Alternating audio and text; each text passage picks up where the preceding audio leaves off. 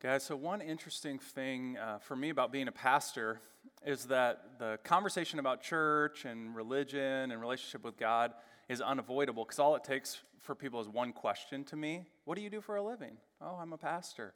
And immediately you see their face kind of shrink down, usually, like, oh no. And sometimes I'll ask people if they attend church.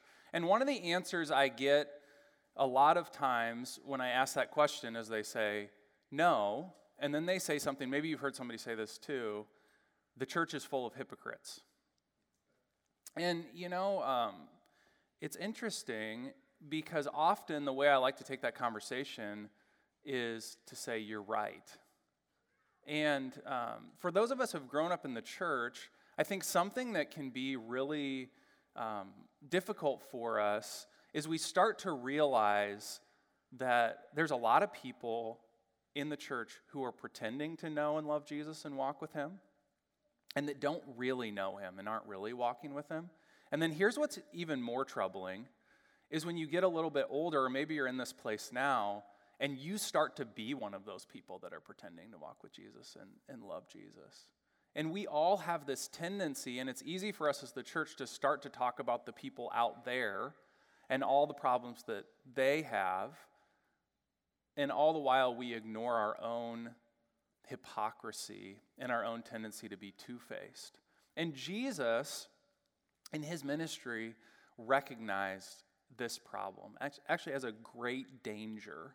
And that's why the text that we're looking at this morning, it begins with the word beware. Be warned. Be aware of this reality. And this is what it says, Matthew 6, verse 1, Jesus said, beware of practicing your righteousness before other people in order to be seen by them, for then you will have no reward from your Father who is in heaven. So Jesus says there's this great danger in hypocrisy, in pretending to be somebody that we're not, by doing the right things on the outside without having the right heart and the right motivation, where we're seeking the applause of people and not the applause of God, where there's no reality of relationship with God in our lives, but we are continuing to go through the motions. And Jesus says, beware of this. But he says we should beware of this because there's no reward in it. And so what Jesus wants to do in this text is he wants to give us incentive to practice our righteousness, not to be seen by people, but to be seen by God. In other words, as an expression of a real relationship with God. And so the big idea that kind of pulls everything together is that God rewards secret practices. In other words, not when we practice our religion to be seen by other people, but when it's the overflow of a real and vital relationship with God. And so we're going to look at 3 secret practices that God rewards. The practice of giving, the practice of praying, and the practice of fasting. And so the first one we're going to look at is the practice of giving.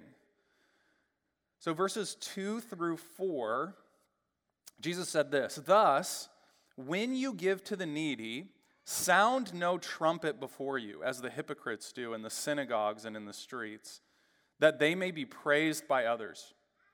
Truly I say to you, they have received their reward. But when you give to the needy, do not let your left hand know what your right hand is doing, so that your giving may be in secret, and your Father who sees in secret will reward you."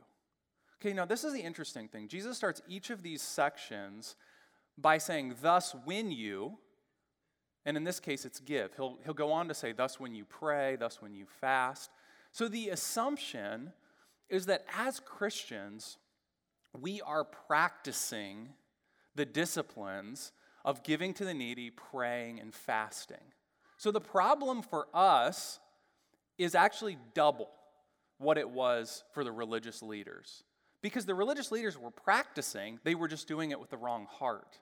My fear is in our day, we're both not practicing these things, and thus we can't be doing them with the right heart. And so Jesus is calling us into a practical Christianity.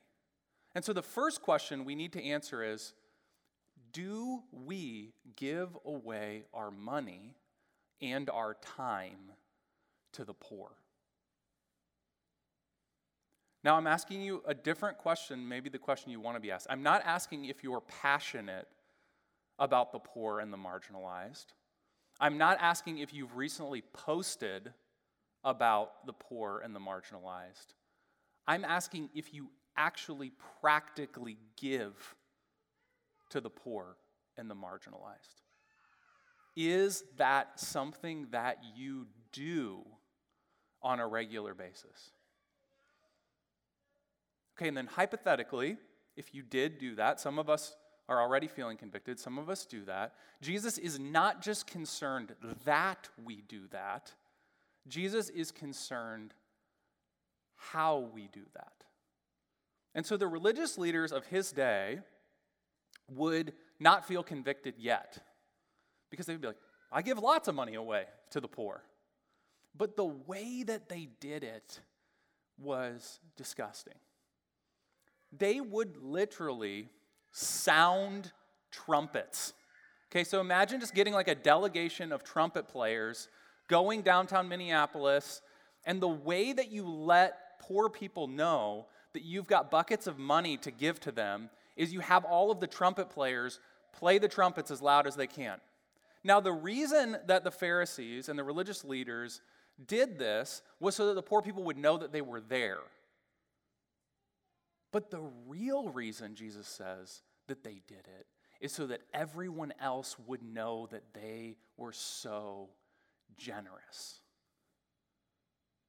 Now, think about the way that money is such a trap for so many of us. Why is money such a big deal to so many of us? Why don't we give our money away to the poor? Why do we hold on to it ourselves? Now, if you think about it, money becomes something more than money for us. It can become our security. It can become our comfort. It can become our fun. And I think at bottom, money can become our validation. So why do people want a bigger house or a nicer car? Why do we want more stuff?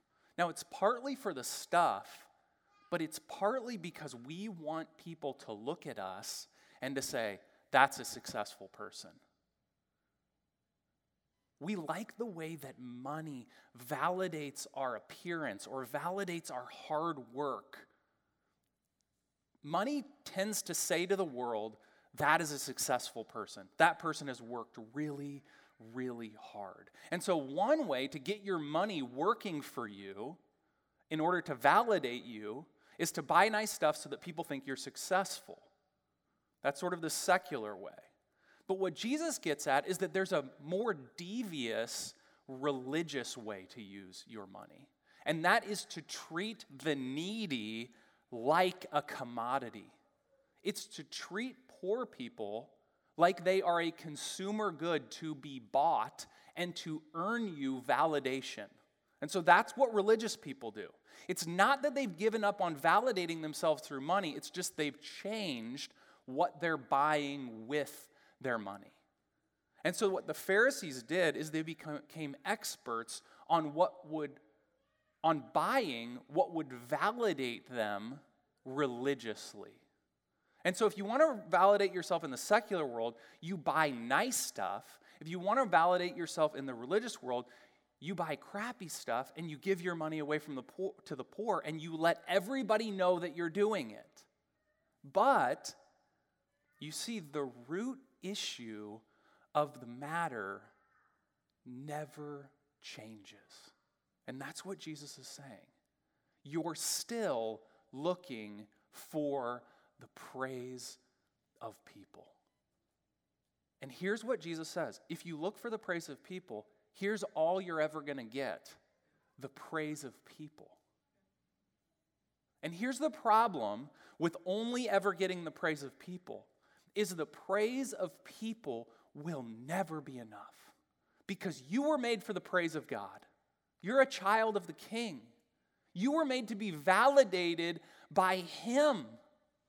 And we all know we've tried and tried and tried to make ourselves successful, to be enough, to get good enough grades, to be validated by people around us, to post the right things online, to put up the right appearances, to wear the right clothes. And some of us have even gotten the validation. And those of us who have gotten the validation know better than anyone else that it's never enough. Because when you get what you've always wanted and it's not enough, it becomes even more disappointing than when you've never gotten it at all. I just saw the trailer came out not long ago for this documentary called The Weight of Gold. And there's all these famous athletes. The most famous athlete who's sort of frontlining this documentary is Michael Phelps. And it's all these athletes who participated in past Olympics. And they talk about just how difficult it was to get to that point, how you have to revolve your entire life around getting to the Olympics. And one of the athletes said, and you have 40 seconds to justify your life's existence.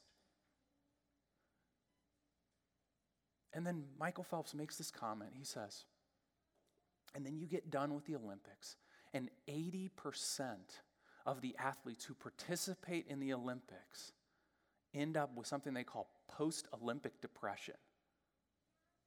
And he's talking about how he experienced this. And we're not talking about somebody who was unsuccessful at the Olympics. We're talking about the most successful Olympian of all time. And he says, I got all the gold medals, I got all the money, I got all the validation. And as the title of the documentary points us to, the gold that I thought would give me validation weighed me down. It became not a gold medal of validation, but a gold medal of slavery. And so here's what Jesus is saying. You want the validation that comes from God. Here's the secret. It's totally counterintuitive. Give in such a way. Give away your money to the poor. But give in such a way that your left hand doesn't know what your right hand is doing. So think about this image for a second. Most people in ancient cultures and in today's culture are right-handed. So you think of giving a check into the offering box with your right hand. And doing so in such a way that your left hand doesn't see what you're doing. It's funny. To do that would be to give unselfconsciously. To give from the bottom of your heart. To give not for human validation, but to give for a completely different reason. To give for God. So in order to receive the validation that comes from God, here's the counterintuitive thing that the gospel tells you have to do. You have to stop trying to earn your life and receive your life as a gift from God. God wants to give you the life that you're trying to earn freely. He just wants to give it to you, and He wants you to receive it. He wants money to just be money in your life, not for money to be your life. You can let go of your money only when you begin to see that the security and the satisfaction and the joy that you crave from money can only be found in God. And when you find that, you're free from money. You can enjoy nice things, but money doesn't have the stranglehold on your life anymore. So the first thing that Jesus calls to us is He calls us to give. He sees money differently, to give our money away, not for our validation, but to give it in secret so that we receive the smile of God. Okay, the second thing that Jesus says that we ought to do in secret to receive His reward is we ought to pray. So praying is to be done in secret. Okay, verses 5 through 15. Some of these verses are going to be really familiar to many of you. He says, and when you pray, You must not be like the hypocrites, for they love to stand and pray in the synagogues and at the street corners, that they may be seen by others. Truly I say to you, they have received their reward. But when you pray, go into your room and shut the door and pray to your Father who is in secret, and your Father who sees in secret will reward you. And when you pray, do not heap up empty phrases as the Gentiles do, for they think that they will be heard for their many words. Do not be like them, for your Father knows what you need before you ask him. Pray then like this: Our Father in heaven, hallowed be your name. Your kingdom come, your will be done on earth as it is in heaven. Give us this day our daily bread, and forgive us our debts as we also have forgiven our debtors. And lead us not into temptation, but deliver us from evil. For if you forgive others their trespasses, your heavenly Father will also forgive you. But if you do not forgive others their trespasses, neither will your Father forgive your trespasses. And Jesus points out to us two mistakes that people make when they go to pray. And he gives sort of a religious example, and he gives a secular example. And he says that religious people tend to seek recognition for their prayers, and that secular people tend to go to repetition when it comes to their prayers. So first he talks about this person who's seeking recognition. The religious leaders, he calls them the hypocrites. And here's what he says the hypocrites would do, is they would stand on the street corners to pray. And it was supposed that they stood on the street corners to pray so that they could be seen praying in 4 directions at once. They wanted everyone on every street to be able to see that they were praying. And Jesus says that in so doing, they were hypocrites. And the word hypocrite was a word from the stage. It literally meant to play a part, to act. And so here's the problem when you seek recognition through prayer, is that you cease to pray. Because prayer, in its essence, is to recognize that God is the one to be worshiped. It is to take your attention off of yourself and to put it on God. So as soon as you begin to think self-consciously about prayer, you have ceased to pray because you are seeking to be recognized for what you're doing instead of giving your recognition and your attention to God. So it is to pretend to pray when you seek recognition in prayer. The second problem that Jesus says we have in prayer is not recognition, but repetition. So what he literally says about the pagans of his day is that they babbled on in prayer.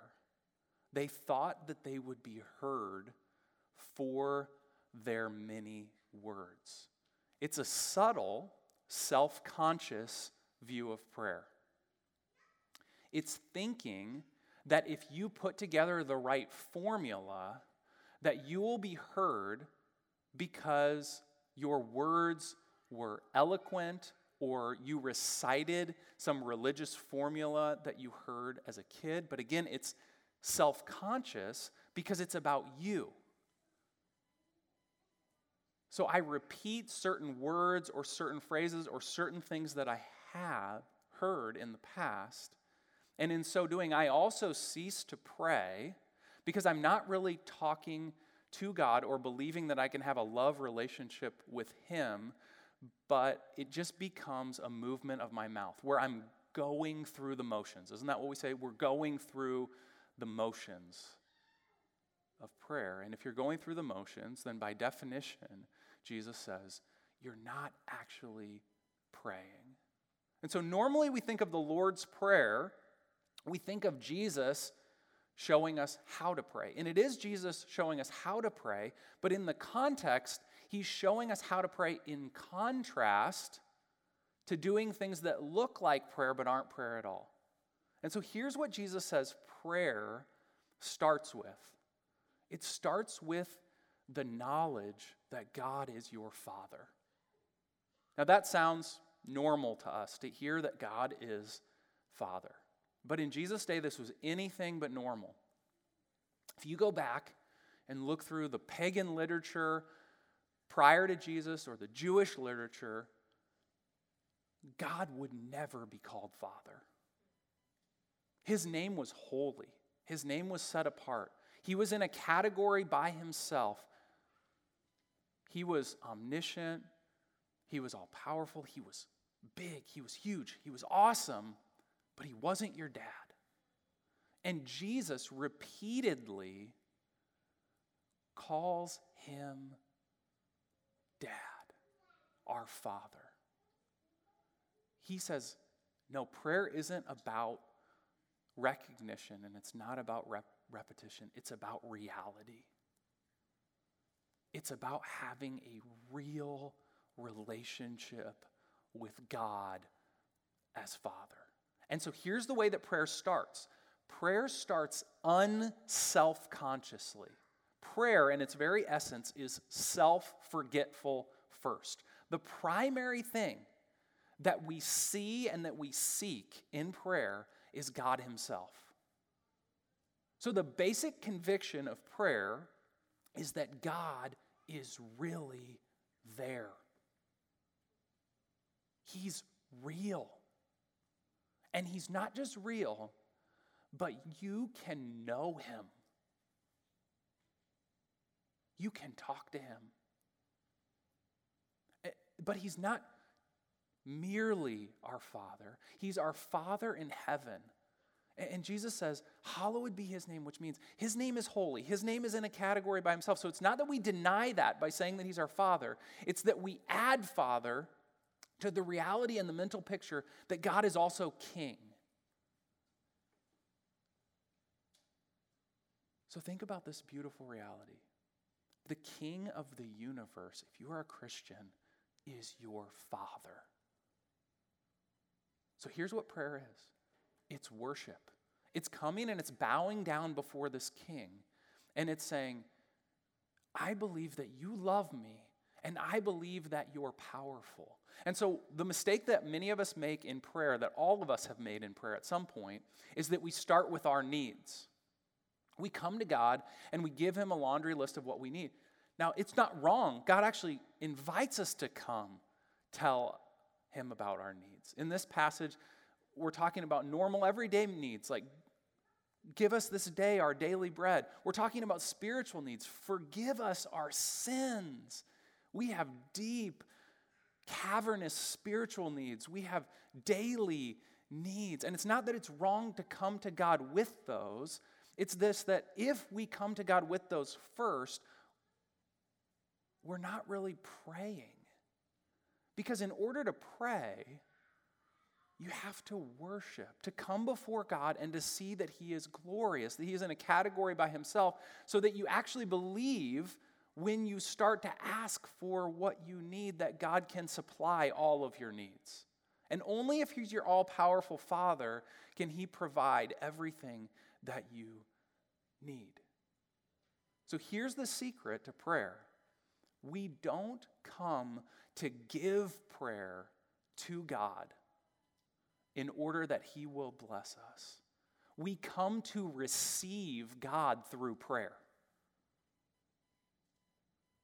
We are always the beneficiaries in prayer. We never give prayer.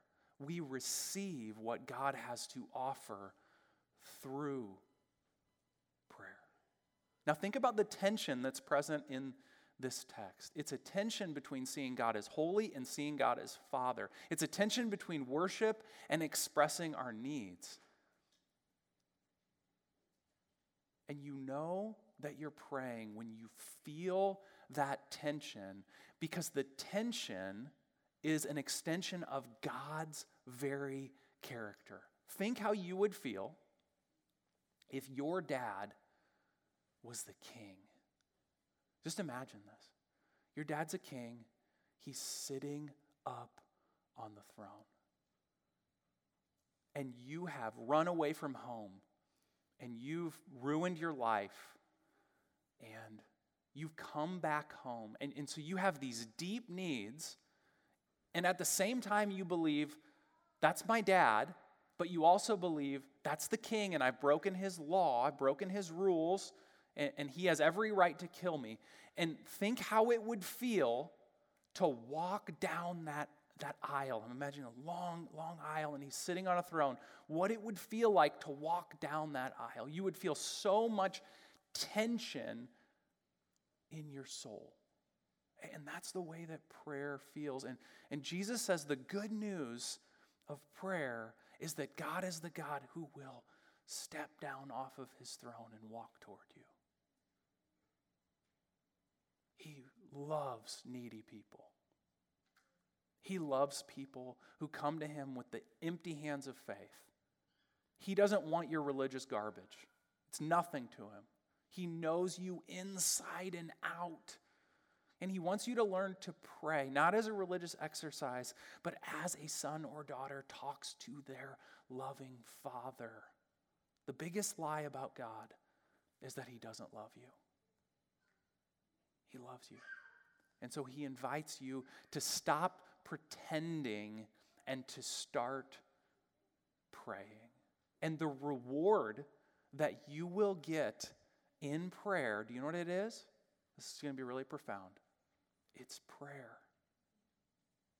The reward of praying, when you really pray, is to pray, to talk to God, to have a real relationship with him, to know him. It's to stop pretending and to be known and loved, which is what your heart longs for more than anything else. So Jesus invites us to give without hypocrisy. He invites us to pray without hypocrisy. And finally, maybe the most mysterious one of all of them for us, he invites us to fast without hypocrisy. Okay, verses 16 and 17. And when you fast, do not look gloomy like the hypocrites, for they disfigure their faces and that their fasting may be seen by others. Truly I say to you, they have received their reward. But when you fast, anoint your head and wash your face, that your fasting may not be seen by others, but by your Father who is in secret. And your Father who sees in secret will reward you. Okay, so fasting, most of us know it involves giving up food. And so the religious leaders of Jesus' day, they were masters of fasting. And in another place, Jesus mentions that the Pharisees would fast sometimes twice a week, go 2 whole days each week without eating. And what would happen is you would see them on the street, and you would know that they were fasting because they would just be hanging their heads and kind of silently weeping to themselves. And you'd walk up to them and be like, man, you look hungry. You're like, oh, it's nothing. Just fasting again. Just going without food because of my deep love and devotion to God. You'd be like, wow, what sacrifices you're making. How amazing. What spiritual devotion. I mean, some of you, if you hear that somebody's fasting, like that's a top shelf Christian. Holy cow. Fasting. You know, you're eating a meal with somebody and oh, I'm fasting. Oh, wow. It's amazing. And people tend, when they do things like fast, to look gloomy. They want other people to recognize them. In fact, when I was in college, I knew a guy one time who fasted for 40 days and 40 nights straight. Do you know how I know that? Because he told everybody. I'm on day 31. Why did he tell everybody? Because he wanted everybody to know. And I remember him telling one person when he was on day 40 that he was fasting, and they quoted this verse to him. Well, I hope you're happy with yourself because you just received your reward, bro. God doesn't care. Right? 40 days. Wow. What devotion. What Jesus is pointing to here is that some of us seek praise through our achievements, and some of us seek pity for our pain and self-sacrifice.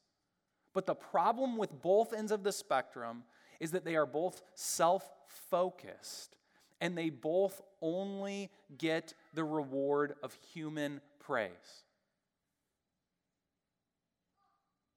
Jesus says, don't treat fasting that way. So if the purpose of fasting is not to get human praise, it's not to be a top-shelf Christian, then what is the purpose of fasting? You know that the purpose of fasting is to express our love sickness to God. It's to tell Jesus how much we miss him. Listen to what Jesus says about fasting in Mark chapter 2, verses 19 through 20. He says, "Can the wedding guests fast while the bridegroom is with them? As long as they have the bridegroom with them, they cannot fast. But the time will come when the bridegroom will be taken from them, and then they will fast." Do you know what we're called in the Bible? We're called the bride of Christ. So when Jesus left earth and went back to heaven, our husband left. And we feel, as Christians, his absence. We wish that Jesus was here. And the promise of the Bible is that Jesus is coming back.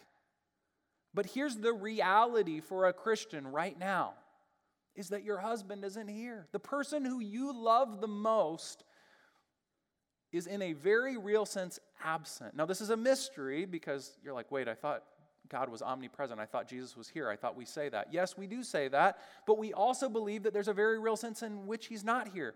The way that the Apostle Paul shares this sort of tension with us is he says, now we see in a mirror dimly, but then we will see face to face. Even your best experience of Jesus is like a Zoom call compared to the face-to-face meeting. We can all understand that, right? To be face-to-face is reality, and we've never experienced that face-to-face reality with Jesus. And what happens when you're in love and you're away from the person that you love? Maybe some of you experienced this. You get lovesick. And what happens when you're lovesick? You stop eating. And do you know what happens when you stop eating when you're lovesick? You don't want anyone to know except the person you love. You're trying to hide that reality from your friends and from your family and from those who are closest to you because you're not lovesick for them. You're not eating is not about them. It's not to get their praise. It's not so that they look at you and say, wow, you're so in love. That's so amazing. Love sickness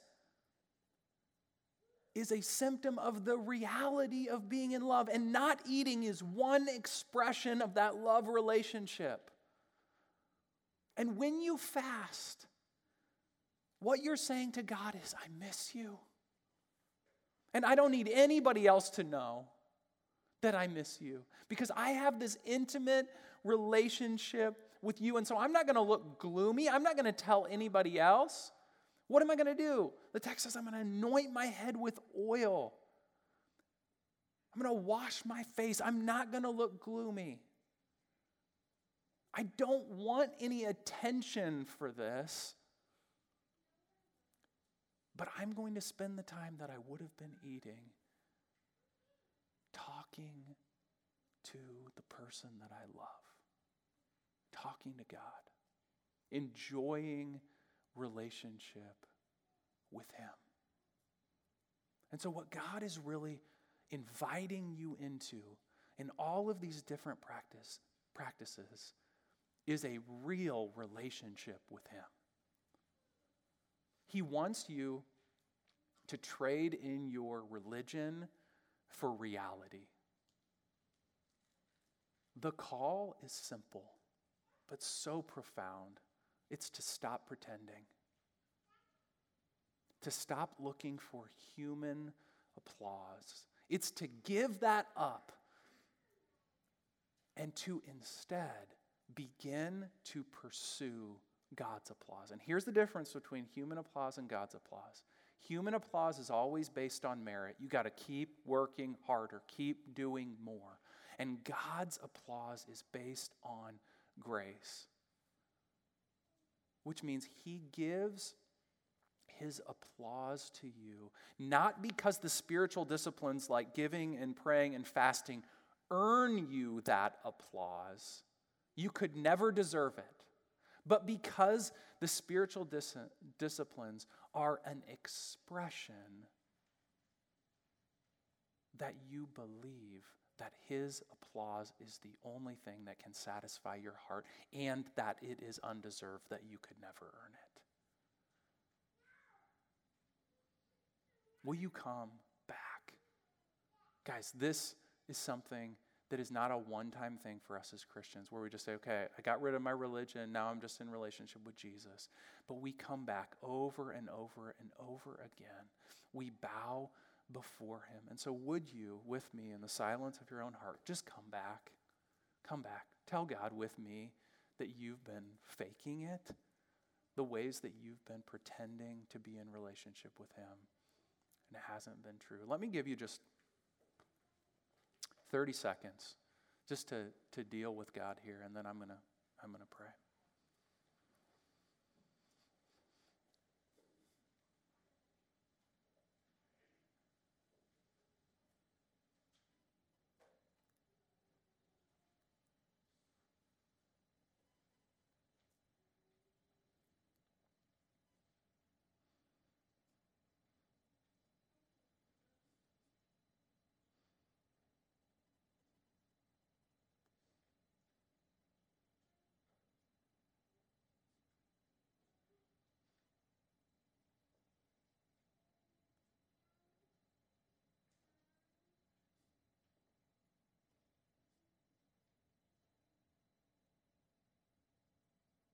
Father God, it is miserable to fake it. And it's so easy for us to trade in real relationship with you and love sickness and conversation with you and the joy of doing what you've called us to do, and to start pretending again, to start trying to earn human approval, whether through praise or pity. And we just want to come back to you, God, to know you. When we see in your word that we can have reality in relationship with you, we want that. And we can see that the only way to get that reality is just to admit that we've been faking it, that we easily start pretending. Would you accept us back, not because we're great or we've earned it, but because of what Jesus has done for us? And pray it all in His name. Amen.